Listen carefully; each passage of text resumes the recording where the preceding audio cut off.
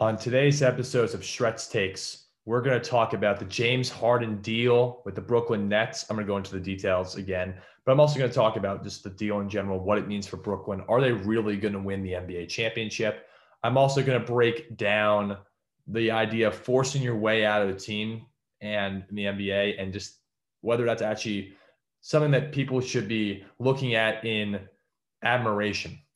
Then I'm also going to be talking about Urban Meyer going to the Jags and Robert Saleh going to the Jets, what those coaches can bring to those franchises, what I think of the moves personally, and just the overall development of all this kind of stuff. But this is the Shret Takes podcast show.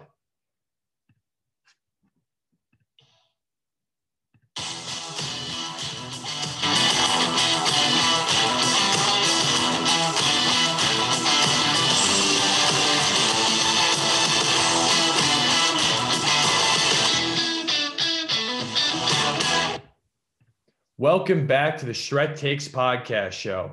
And I'm Michael Shredder. I'm glad you guys can join us again today, wherever you're listening, Apple Podcasts, YouTube, Spotify.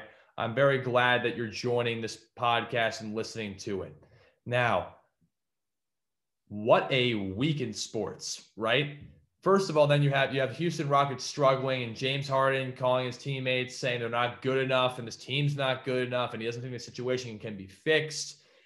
And now he's a Brooklyn Net. Now you have KD, Kyrie, and James Harden under one roof, coached by Steve Nash, a team that everyone is thinking, or the majority of people are thinking, is going to easily win the championship. You have guys like Rob Parker, Skip Bayless, and you have guys even from ESPN talking about how great this trade is. And a lot of people just generally think this is the great move for the Brooklyn Nets, and this will put them over the top.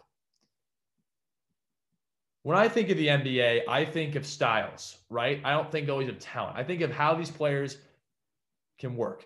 When talented players come together and it works, it generally works because of style. How could anyone think that these three players are going to fit together in terms of style? How do you think that's going to work? Now, let's take a look at that, right? You got James Harden, who is a ball-dominant player, who has lived his entire Houston career off of dribbling the basketball loads of times between his legs and taking step back threes and getting the free throw line, right? Very ball dominant guy, has been either first or second in usage rate each year. Got a guy in Kyrie Irving, right? Who needs to take 20 shots a game to get 27 points, right? That's what he was getting at the moment. And he needs the ball in his hands a lot too, right? That's kind of who he is, right? He can survive with a guy like LeBron, even though LeBron's ball dominant. He can survive with that because LeBron will pass him the ball and let him beat Kyrie. But then you also have Kevin Durant, who right now looks like the second best player in basketball. Right now is averaging 29 points a game. And right now is only shooting 17 shots to get that 29 points. For people who say this is going to work, I don't know, right? I'm under the assumption that I don't think this is a very good move because I think you lost a lot of your youth and young pieces and your defense. That's the problem here. Right. And also, look, I'll break down the styles in a second, right, which I kind of just did there. But the problem is, look, you lose Caris LeVert, you lose 4 first-round draft picks, 4 draft swaps, you lose Taurean Prince, and you lose Jared Allen, right? Jared Allen, Taurean Prince are now at the Cavs. Caris LeVert has now made the Indiana Pacers substantially better. Then you also lose all those draft picks. Now, I understand the NBA is not about valuing as many draft picks today as it used to be, right? Because the last couple of draft classes have not been that great compared to maybe looking at like great players in the past, such as a LeBron James, right? A Kevin Durant, a Kawhi Leonard, right? Those kind of guys, Steph Curry, right?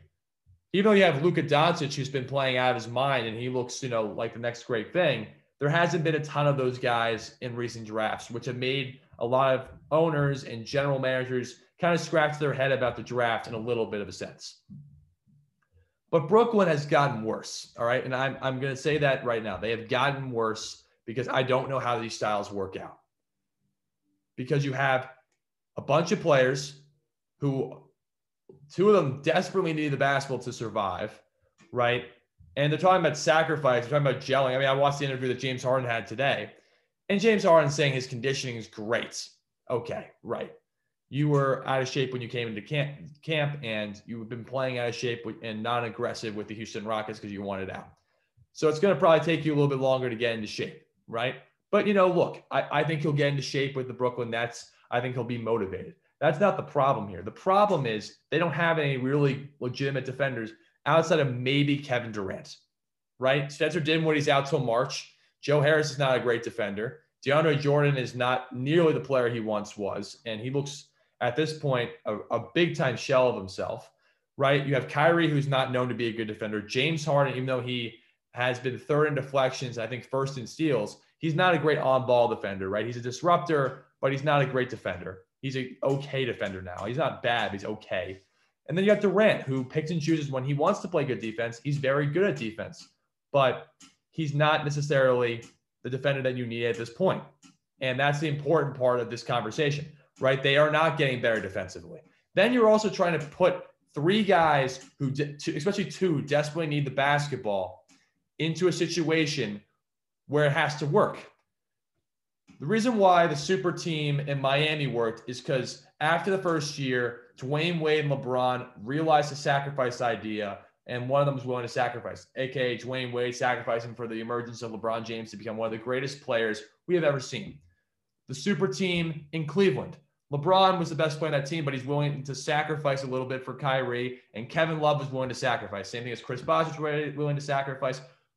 And also, you look at the Warriors, right? Klay Thompson was willing to sacrifice. Steph Curry was willing to sacrifice for the betterment of KD. KD also sacrificed also to let Steph Curry and Klay Thompson do their thing as well, right? And there's ball movement on that team because you don't have ball-dominant guys in Steph Curry and Klay Thompson. They are not ball-dominant, and KD wasn't ball-dominant. That's why that works. But who's going to sacrifice on this team? Like, I really want a legitimate answer to that question. I don't know the answer. Right now, you like the interviews, people will say, "Oh yeah, they're going to sacrifice. Don't worry." Right? But just because they're saying that to me, they have to say that to the media. They have to say that, or else they're going to be more scrutinized than they already are. Right? And I think Shaq made a great point about James Harden last night. The Houston Rockets gave James Harden everything he wanted. Right? And I'm not questioning who James Harden is as a person at all. I'm questioning what he is as a player and as a leader for this franchise, how he represents the Houston Rockets as a player.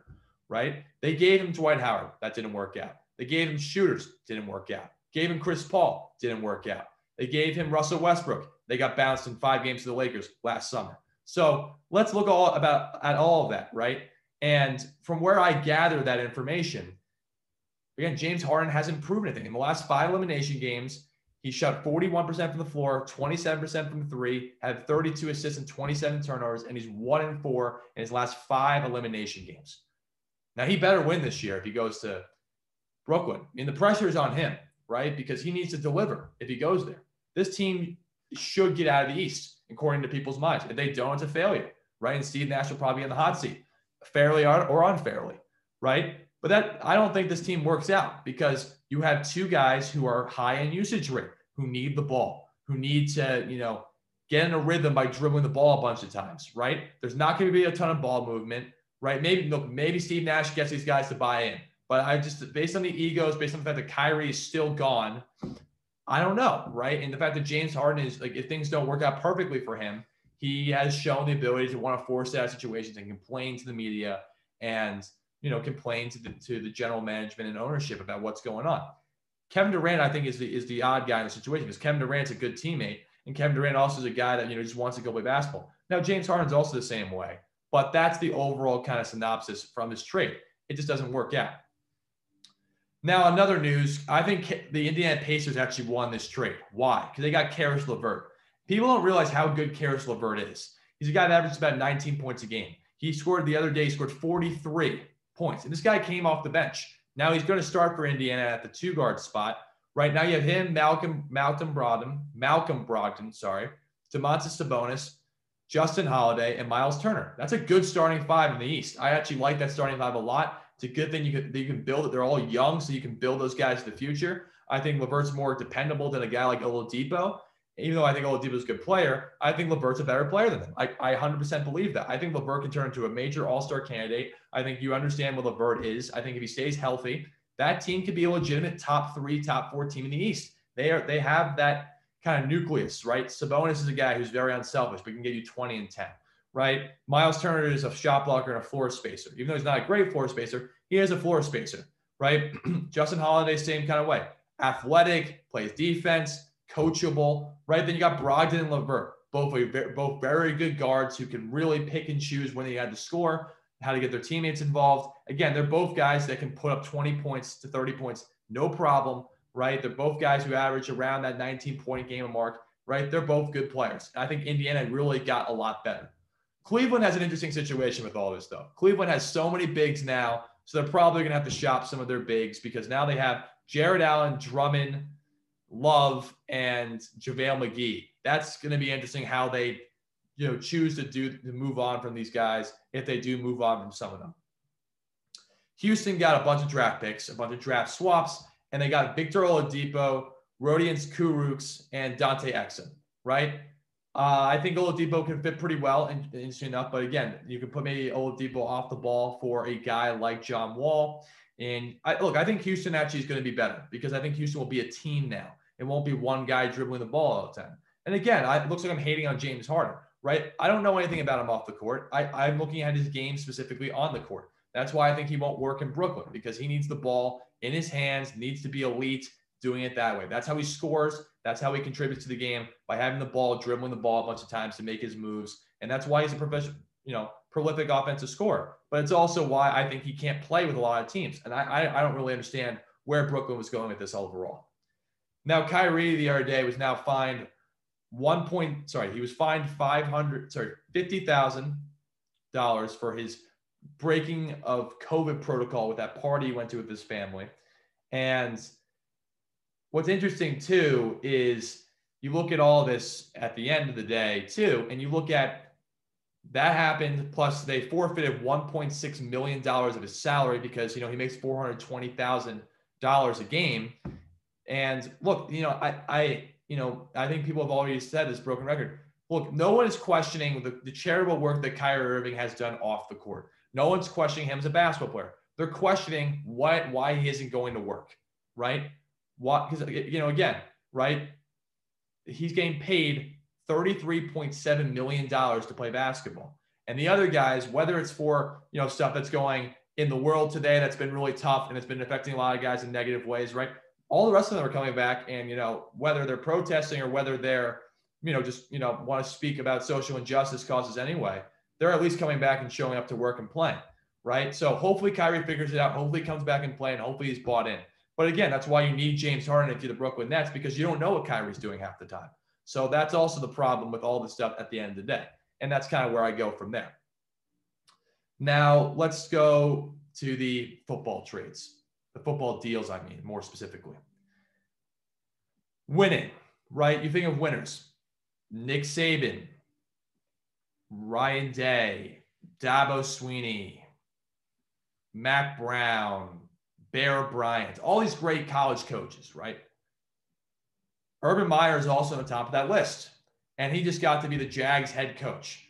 Let's look at Urban Meyer for a second, a guy who has an 800 winning percentage, who had over a 900 winning percentage in his time at Ohio State, and a guy who has proven everywhere he's been to develop players to win games. Now he's also been involved in a bunch of scandals and breached NCAA protocol. That's why he was not a coach in college football anymore.